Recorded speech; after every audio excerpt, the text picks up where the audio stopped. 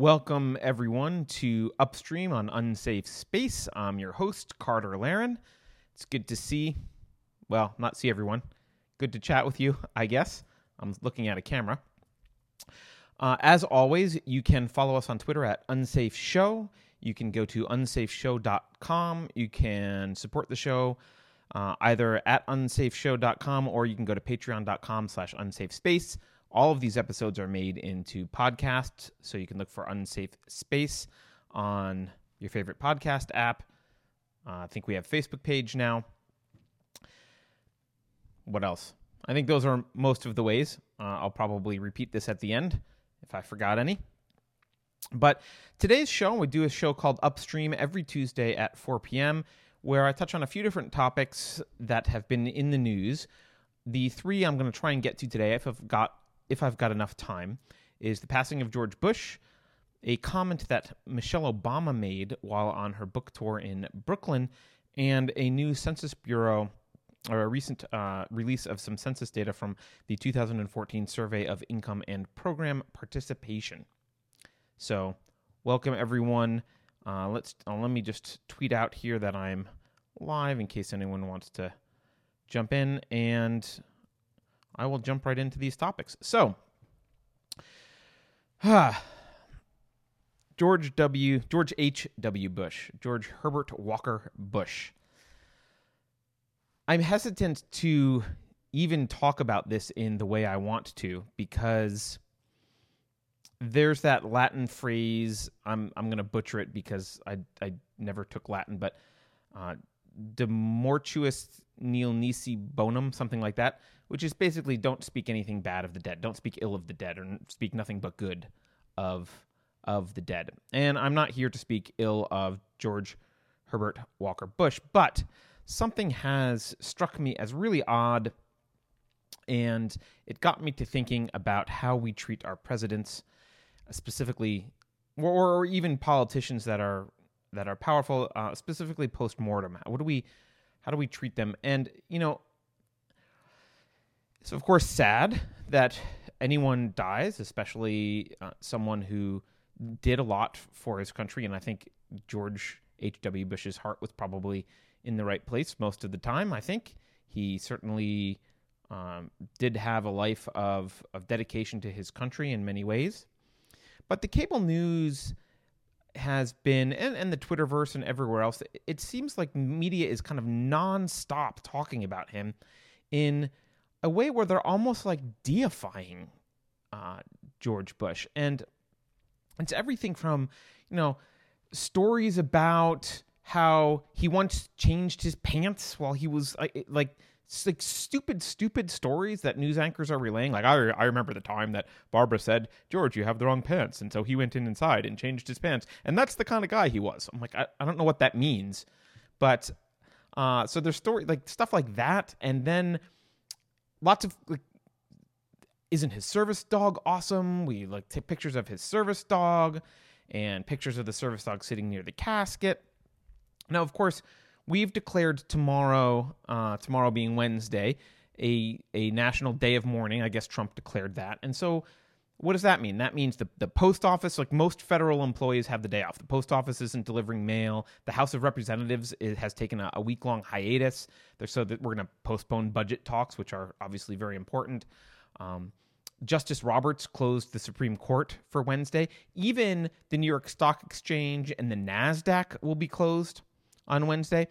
And, we saw some of this kind of deification when McCain died. Like, suddenly people who didn't like him would just, would get very incensed if people weren't, very, very, I don't want to say honoring him too much, or just like if people weren't fawning over his past, people were kind of upset because, he's dead. And so therefore we're supposed to think he was the best ever. And they did this with John McCain, and I think they're doing it with George H.W. Bush even more. And what really made me want to talk about this, even though I'm sure a bunch of people will be pissed off that I'm not worshiping the ground that George H.W. Bush's casket is sitting on. But look, I I don't remember what cable news channel, but one of the hosts said, they were talking about the lying in state and the services that were coming up, and they were showing pictures of the casket and people putting flowers around various places, and the host said, "This is what makes America great, how we honor our past presidents." And I thought, like, what a moronic thing to say. That has nothing to do with what makes America great or ever made America great. Every monarchy honors, unless the king was, killed in some sort of revolutionary fashion. Like, every monarchy honors their past kings. I mean, Stalin was massively honored, right? How America mourns for a president is not what makes America great. And it's just such a stupid thing to say. But these kind of stupid things are said all day long, and have been for the past few days since George Bush's passing. And the reason I wanted to bring it up is because I think it's good to respect him and look back at his life and say, well, he did some good things, and we feel bad for his family, and there's a passing of a man who, frankly, I didn't read a lot about him, and I don't know him very well. I was a pretty young kid when he was in office, but seems to be a pretty admirable person on many levels. I mean, lots of admirable qualities. So I don't want to take any of those away from him, but he wasn't our king. He's not a king. This isn't like, we don't have to, we have to go into this like massive mourning, like a god has passed from the earth. The guy lived a full life. He was 94, I think, and did a bunch of stuff, including being, I think, one of the youngest, or if not the youngest, pilot in the Navy in World War II. He was the vice president. He had other high-ranking positions in government before that, and then obviously he was the president for one term. But it got me to thinking, like, why do we? Has it always been this way? Why do we? Because the founding fathers were really actually concerned about there being basically a king, right? They didn't want a king. Now, they weren't concerned so much about the president because they didn't think the president had a lot of power, and they were more concerned about Congress being sort of a king-like body, or this aristocracy, which is why they divided Congress into two branches, two chambers of Congress. By the way, Alexandria Ocasio-Cortez, take notes, feel free. So the reason they did is they were worried about Congress having too much power. They weren't so much worried about the executive branch, and so they felt comfortable concentrating all of those powers into one individual. And in fact, Alexander Hamilton originally argued, I think, that the president should be appointed for life. Obviously, that didn't pass muster, and frankly, thanks to Tom Woods recently in his debate with Michael Malice, I've learned some things about Alexander Hamilton I didn't realize, and so I'm not as big of a fan of his as I used to be. So thank you, Tom Woods. But anyhow, what has happened? Why are we worshiping these presidents in this way? And if you look at it, actually, they have become more kings. So maybe it's kind of appropriate that we're treating them like this is the death of a king. And I did a little research, and there's this really great essay by a guy named William P. Marshall, is, I guess, the Kennan Professor of Law at the University of North Carolina. I'll put a link to it below. But he writes this article. I'm going to pull it up. It's 11 Reasons Why Presidential Power Inevitably Expands and Why It Matters. And he writes in this, quote, "The notion that presidential power has expanded exponentially since the time of the framing is, of course, uncontestable." And he goes on to, he lists he lists 11 reasons why presidential power has continued to expand.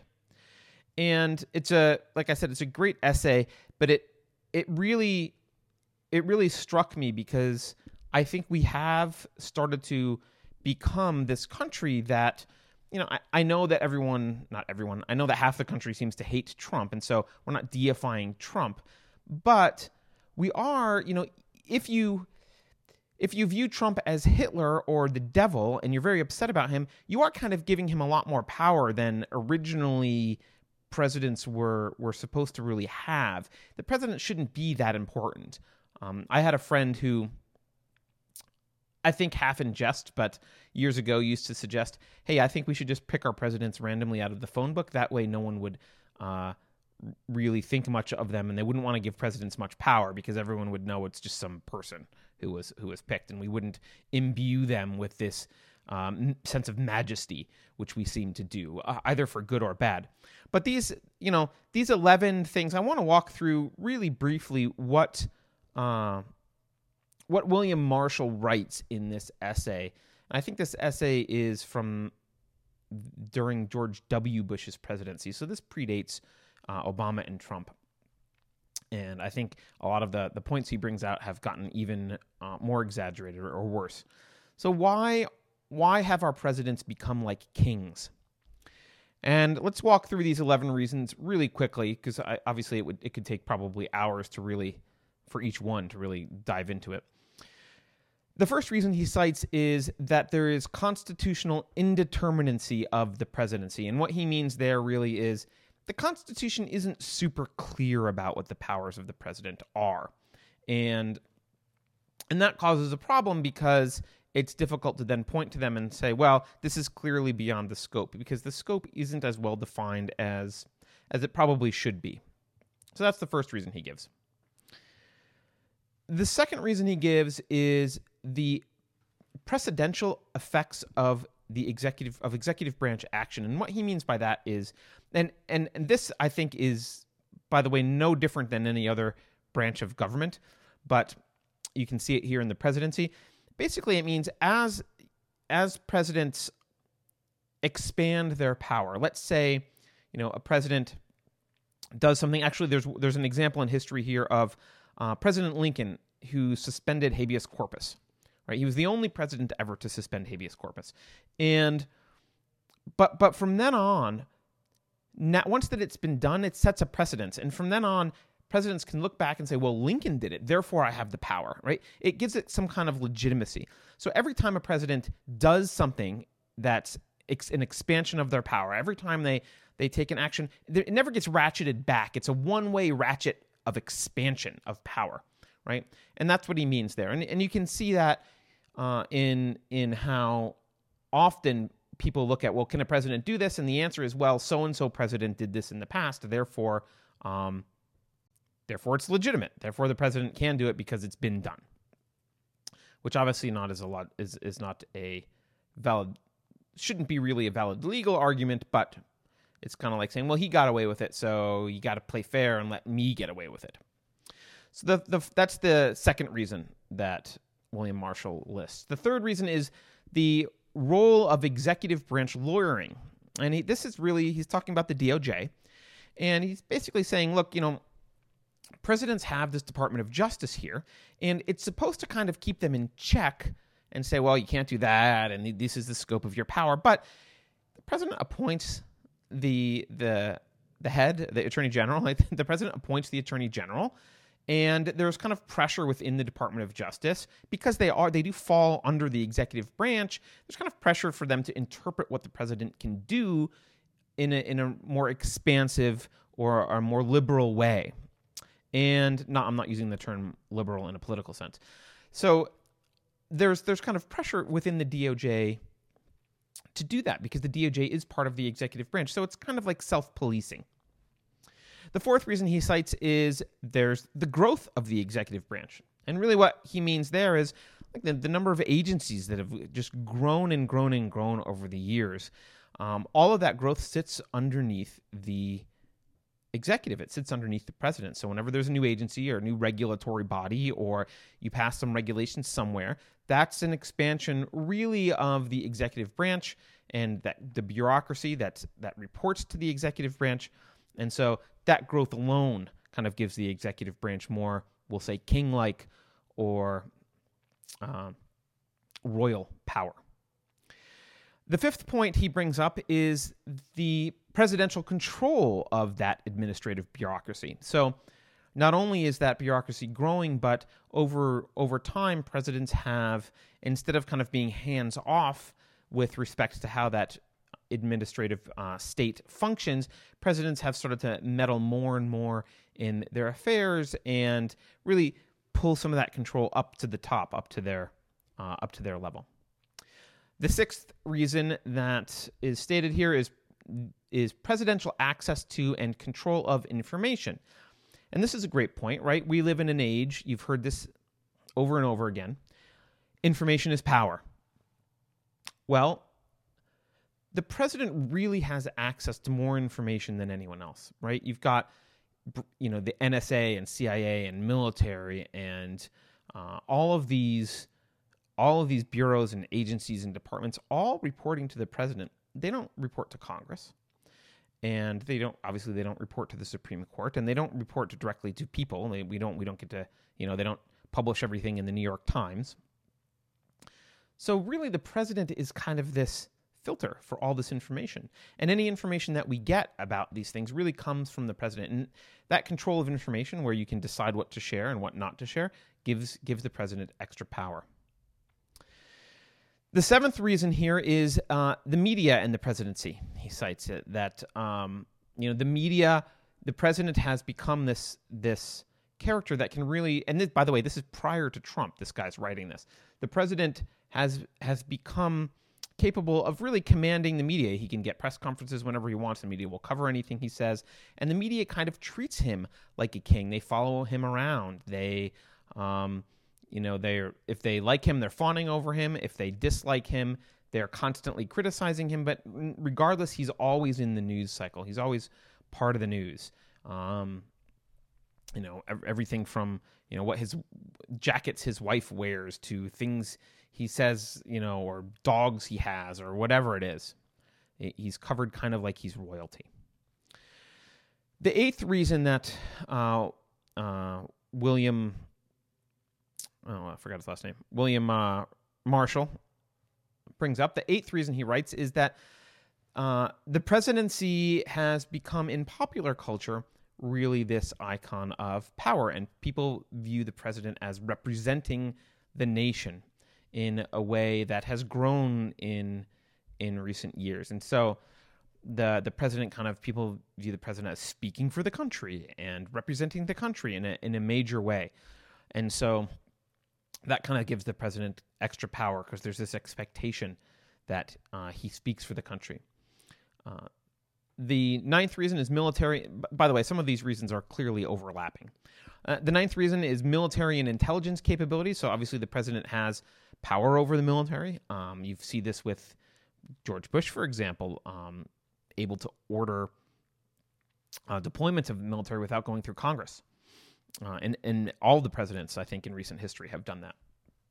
So he's got control over the military and intelligence branches, which obviously gives him power. The 10th reason is the need for government to act quickly. So, back in the founding days, if a country was going to go to war with us, they'd have to get on boats and make their way over to our shores, and you'd have a lot of lead time. And you could find out via telegraph or whatever. Well, actually, in founding the country, there was no telegraph, but regardless, it took a long time. For people to come over and wage war, it took a long time. And so things were a lot more slowly moving. Nowadays, someone can press a button and send an intercontinental ballistic missile, and it takes seconds. And so the government needs to act quickly, and it's really impossible for Congress to act that quickly. So, we tend to imbue the president with more power so that he can make quick decisions in times of, quote, emergencies and that kind of thing. And of course, emergency powers are generally not rolled back. And so the final reason William Marshall gives is the increasingly polarized two-party system. And what he means by this is when a Democrat is in power, because we've really become this two-party system. When a Democrat is in power, we end up, a lot of times, the Democrats end up wanting to give him or her as much power as possible because it's their person. And the reverse happens when the Republicans are in power. And so both are ratcheting up the power of the executive branch. And of course, this is doubly important if one party is in control of both Congress and the presidency, because there's this kind of two-party mentality. Then you end up with that party really kind of all being on the same page about getting their agenda accomplished, and they don't really care if the president is their person. So like, if he can do it, great, and they'll support it, and there won't be any pushback. So I thought that was fascinating. It was really interesting read, and it explains a little bit why or how maybe we've started to treat presidents like they're royalty, like they're kings. We've imbued them with all of this power. And so when they die, we kind of, it's this like deificate, it's like the death of a king, right? And we have to close the stock market, and it's a big deal. And again, there are many things that were admirable about George Herbert Walker Bush, but not everything was admirable about him. And he wasn't a king, and he wasn't perfect, right? When I think of George Bush, the original George Bush, the two things that come to mind for me are his read my lips and no new taxes thing. I remember being in, I think it was high school. There was, I remember someone had in their locker a picture of George Bush, and someone had taken it while he was speaking, and he was kind of like making a gesture with his hand, and it looked kind of like a middle finger, right? Right? And they had captioned the picture, read my lips, no new taxes, right? Everyone was very upset because he had lied about not having new taxes and introduced new taxes. That was a big deal. And obviously the other thing he's, I think, known for a lot was Desert Storm. I'm not sure you can say that was a good thing. I'm not a big fan of mucking around in the Middle East, and I get that, we felt we needed to liberate Kuwait, and Iraq was doing some horrible things, but mucking around in the Middle East has not really led to peace and harmony worldwide, and certainly is a contributing factor to things like 9/11. Bush also was, approved bailouts of banks, and if you remember the savings and loan scandals and the failure of I think Drexel, Burnham, and Lambert, and then the subsequent bailouts of savings and loans. There was Bush supported a semi-automatic rifle ban. He was certainly into the drug law. So if you're kind of libertarian and you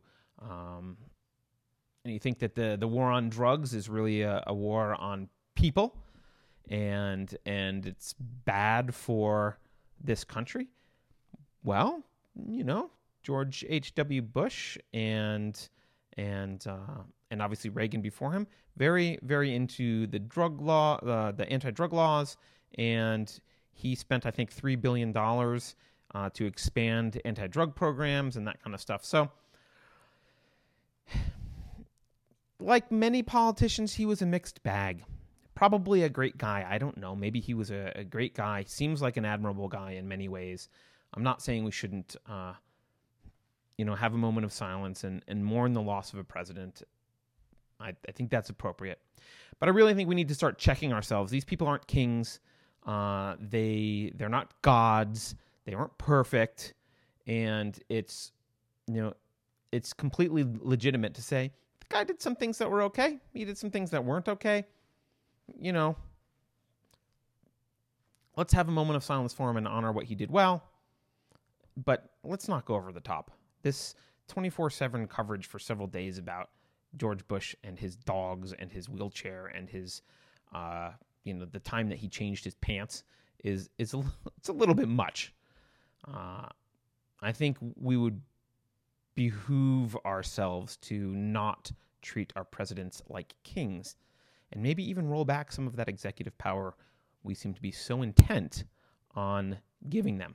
So that's the first topic I wanted to talk about.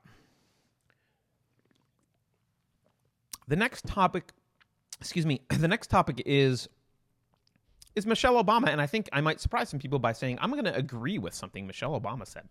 But first, let's talk about Michelle. She wrote a book.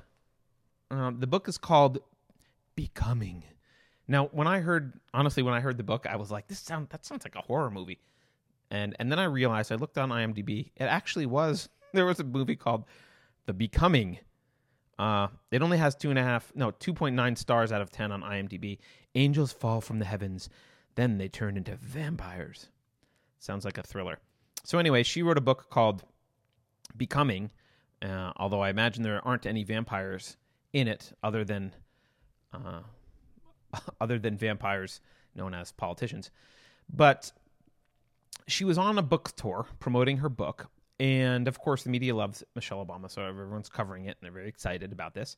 And she was in Brooklyn, and she said this, quote, "That whole so you can have it all." Oh, by the way, let me give context. She's talking about women, and she's talking about messages that people give women, and she's gonna be mentioning the Sheryl Sandberg lean in idea, which I'll talk about in a minute. So anyway, she says, quote, "That whole so you can have it all.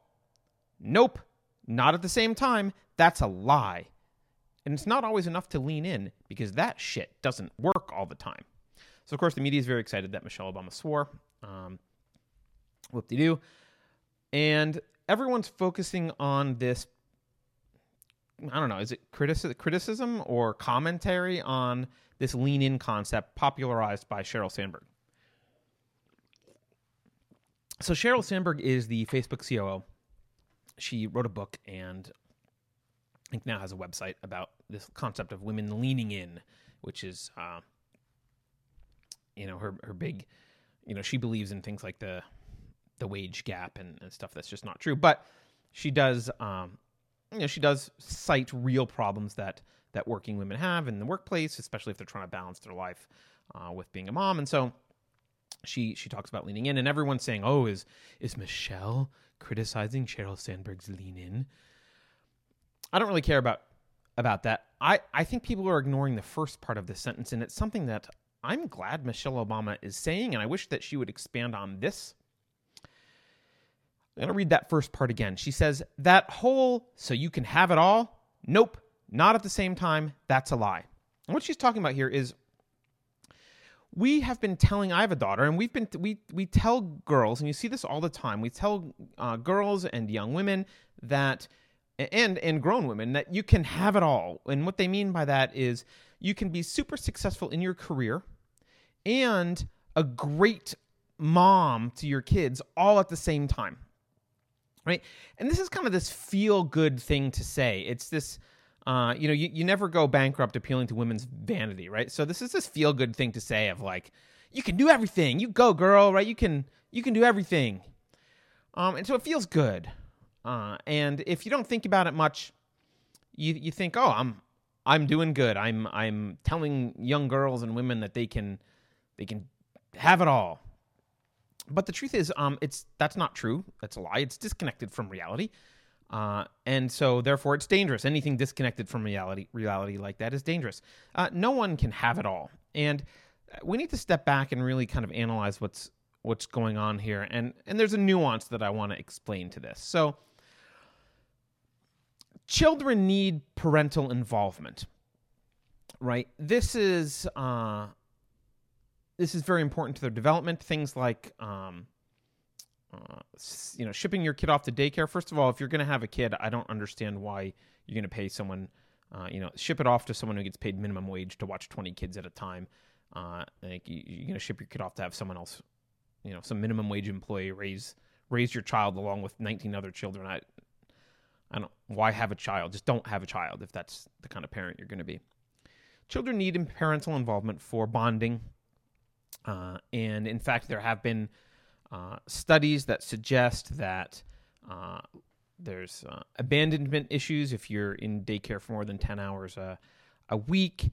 There are behavioral issues later in life, aggression and that kind of thing as you grow up. Daycare, there are some studies that say, well, your vocabulary is better if you're in daycare as opposed to maybe being at home with a mom who doesn't talk to you. I don't know. And I think there's some controversy there, but there's certainly a hesitancy to say to parents, hey, you know what? Daycare sucks.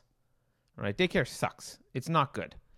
And children really do better if you've got a stay-at-home parent. Now, it doesn't have to be the mom, right? The dad can stay at home. So I'm not saying the woman has to be the one to stay at home with the kids, but someone should, preferably someone who is the parent or is the primary caregiver that can give them one-on-one attention and really help nurture and raise them. Now, for young children, it should be the mom because breastfeeding is important. I think there have been studies suggesting that lack of breastfeeding can decrease IQ by not a lot, point or two, right? But still, breastfeeding is important. It's also important for just biologically for health. You get a lot of good nutritional and long-term health benefits from breastfeeding. So breastfeeding is important, but other than breastfeeding, I don't know that it matters too much which parent stays home. But it's important to stay home, and I'd be happy to stay home as a dad, right? My wife wants to go out and work. I'd be happy to stay home. I love kids, so I'm not saying that it's got to be the mom, but I am saying that it's better to have someone stay home with a kid. And this is the same, this idea that you can not do that. You can both go to work and both feel good about raising your children is a fallacy. You should not feel good about raising your children if you're both going to work. You're not doing the best job that you can. You're sending them off to daycare to have someone else raise them. And this is, and it means, by the way, you can't be, if your goal, let's say that you're in kind of a traditional situation and your husband's going to go to work and you've kind of agreed that he's going to go to work and you're choosing between staying at home and also going to work full time. Now, again, like I said, I don't know how many times I have to say this, could be the other way around. I'm not saying it has to be the woman that stays home, but if you're a woman and your husband's going to work and you've both decided that he's going to be a breadwinner and you're deciding whether you need to be a second breadwinner or stay home, and someone comes to you and they says, well, you can be a super mom and an excellent CEO. Like, you can be the best of both. You could just do both. They're lying to you. That's not true. You can't do both well. If you choose to go to work, you can do work well, but you won't be a great mom at that point, or you won't be that great parent that's there for the kids. And if you're a great parent, then obviously you'll have to compromise work. It could be that you could do a little bit of work depending on how old the child is, but you got to compromise something. And this is just basic math. There's only so many hours in a day. There's only so much energy you have to devote. This isn't really any different than advice that, I give to startups, or anyone gives to startups, right? It's not just, I didn't invent this advice, right? But, I've been in Silicon Valley for almost 20 years, involved in startups and doing angel investing and advising for, over a decade. Everyone says the same thing to startups. Do one thing and do it well, right? You don't spread your resources because you have finite resources and you really need to be focused. You need to focus on doing one thing well. And it doesn't matter what you're doing. If you're doing multiple things, you're not doing either one as well as you would be if you were doing just that thing. That's just a fact, right? That's just a fact. And so this idea that we tell women, well, you can, without the father staying home, you can go off and have this spectacular career and be the best at your career, and you'll also be the best mom, is just a lie. It's just a lie, and it sets women up for failure. And if you have children and you want to go have a career, you need to have a conversation with your partner about who is going to take care of the children, especially when they're young. Someone needs to be home taking care of the children, providing that parental bond, helping them develop and avoid behavioral problems. Throwing them in daycare does not make you super mom. And I think it's a horrible, horrible message to be telling women. And circling back to what Michelle Obama said, with the context I just had in mind, she says that whole so you can have it all, nope, not at the same time, that's a lie. That is gold. That sentence of Michelle Obama's is gold. And that's what people should be focusing on. She is 100% right about that. And she talks about, when she first got into the White House, her focus was on getting her family taken care of, making sure the girls were, transitioning into their new school life, and really making sure that the parental needs of her children were being taken care of, because her husband was busy on Drone Tuesdays bombing people in the Middle East. But that's a separate issue. But look, she was focused on it sounds like she was focused on the right thing. I don't know everything. I haven't read her book. I don't know everything that she's saying, and she and I probably disagree about many, many things, but that is a great point, and I'm really glad that she said it, and I wish she would say it more, and that more people would cover her when she says that, and focus on that argument she's making, because she's spot on. So chalk one up for Michelle Obama. Never thought I would say that, but here we are. I'm saying it. All right. Last thing I want to cover here. There was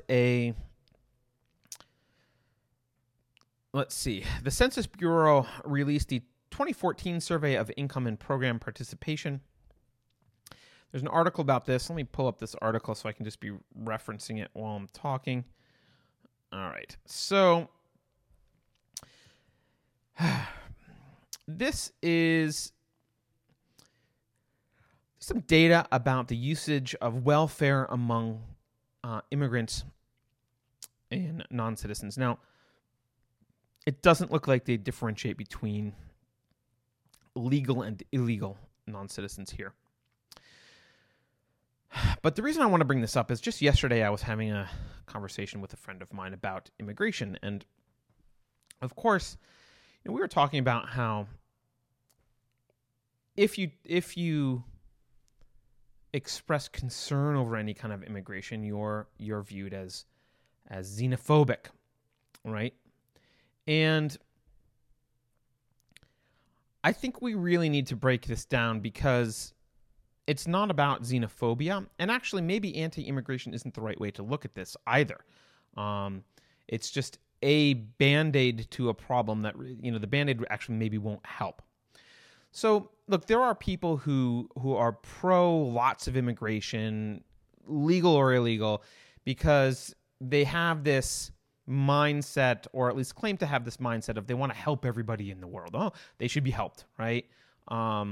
Can't we help them? We're a rich country. We should help them.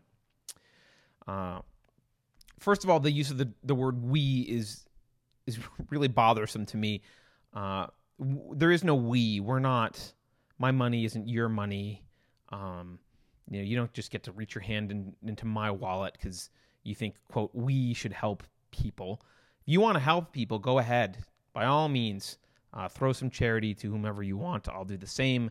But this whole idea that we should decide how to do nice things, that's not what the government's for. Right? The government really is supposed to protect us, protect our individual rights, protect us from foreign invasion, protect us from people who violate our rights internally. It's not a collective charity. We don't choose to donate to this kind of stuff. But anyway, so they use this idea that we should help everybody. Now, it's this form of fake generosity, right? Because they're not doing anything. It's like, go ahead. No one's stopping you from helping anyone. It's easy to say we should do it if you don't have to write any checks yourself, or at least your portion is very small, or you don't see it, or the government's just going to print money, and so it's going to, it'll affect a generation or two later. It's easy to virtue signal and act like you're so caring because we should help everyone. So that's just fake and a bunch of bullcrap. But the other argument, because by the way, resources aren't infinite, right? We don't have an infinite amount of money. So, if you're gonna this "we help everybody" thing, where does it end? I mean, there's 7 billion people on the planet. We don't have the resources without, obviously drastically affecting our own standard of living. We can't just. This isn't one giant. The world's not one giant commune. So, So that's obviously a specious argument. But, the other argument here is if you do want to help people, actually letting them come in to help them is actually a horrible way, right? There's been studies. So, for example, when there was the Syrian refugee crisis in Europe, here, let me pull up this article. It's in the Independent here. And as it turns out, the Syrian refugees, so if you're just looking at the refugees from in Jordan, right? So the refugees in Jordan, and they were coming to Germany, right?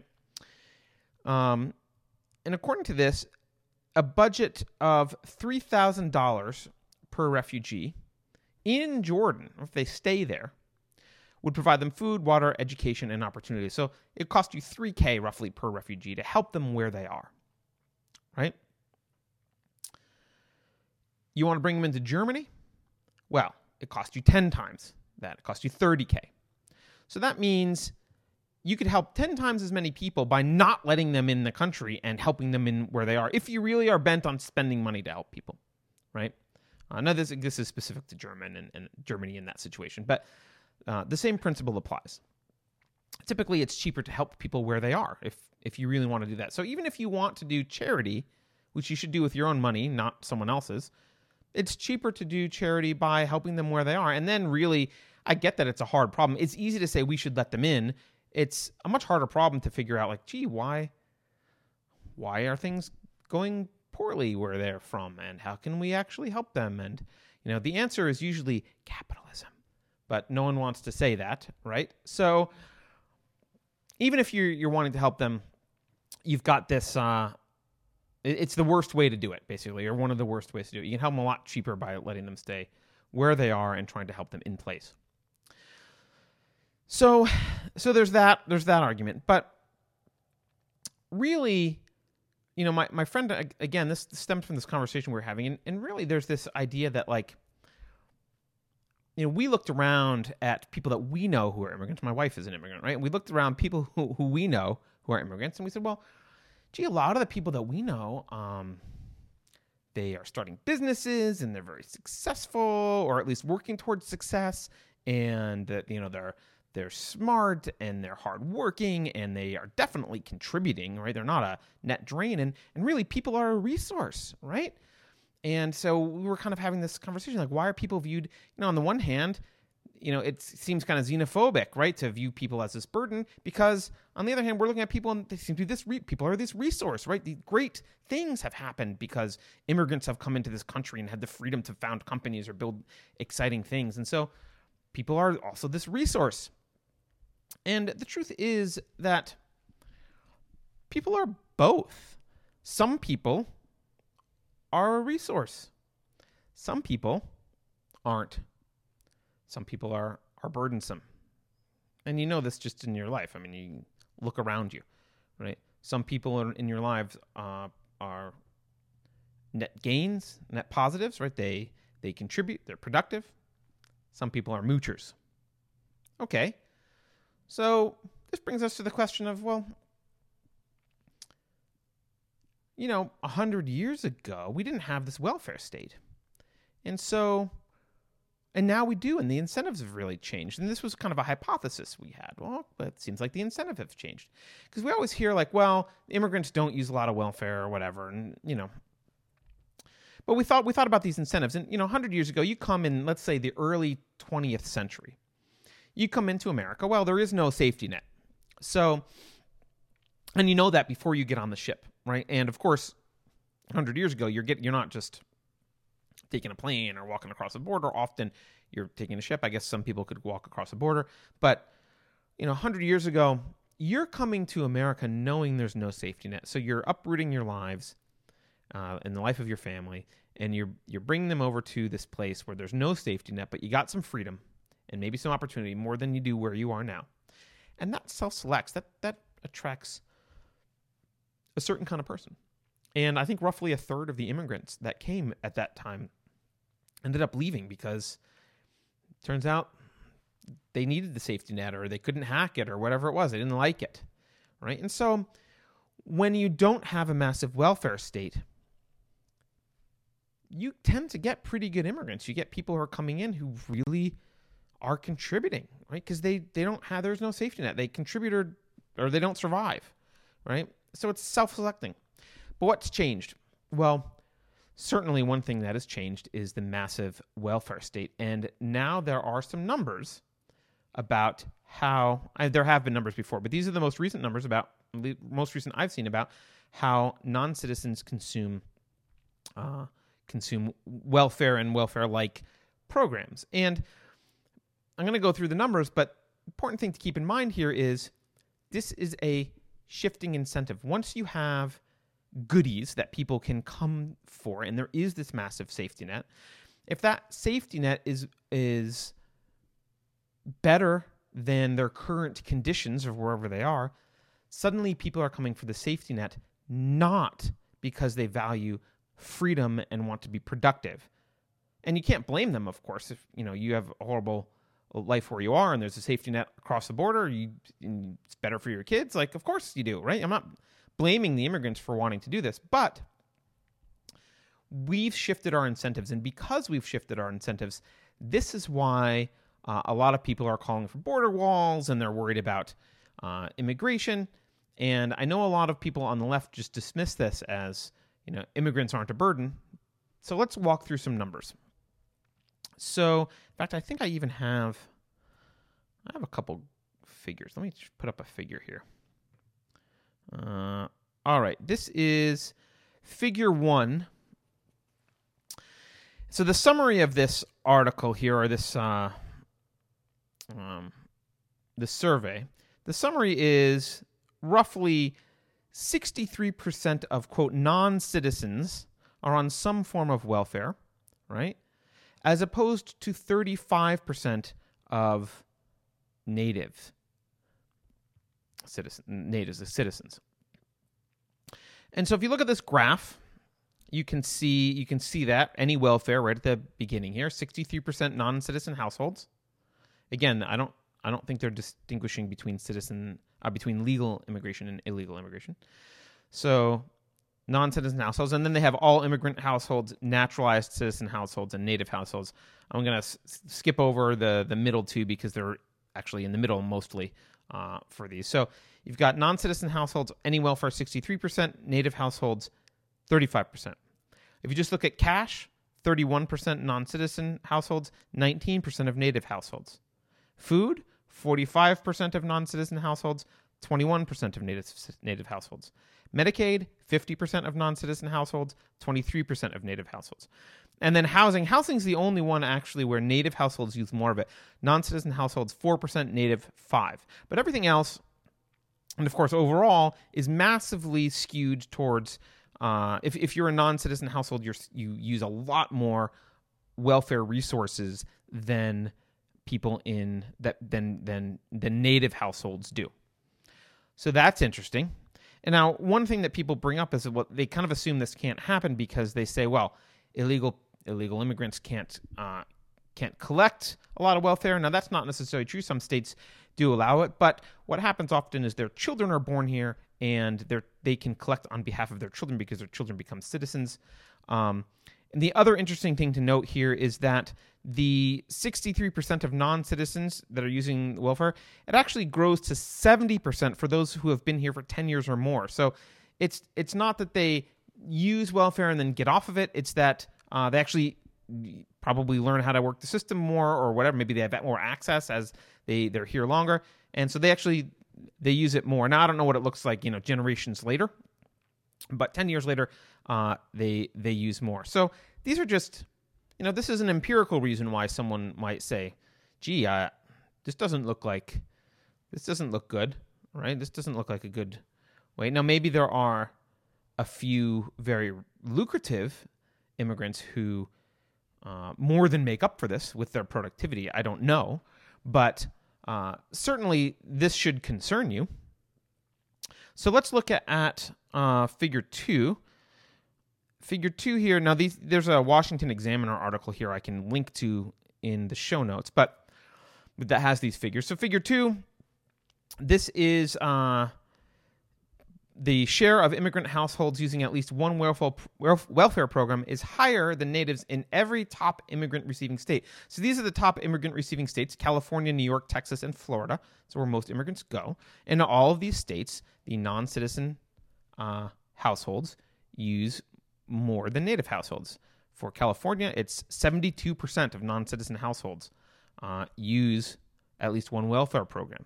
Only 35% of native. So that's twice as many, over twice as many. In New York, it's not quite bad. It's 53% of non-citizen households and 38% of native. Still a big gap. In Texas, it's almost twice as many. Again, 69% of non-citizen households and 35% of native households. And in Florida, it's a little more similar to New York. It's 56% of non-citizen households and 35% of native households. So again, there is a disparity here. There's a disparity between how native households use welfare and welfare-like programs and how immigrant households use these programs.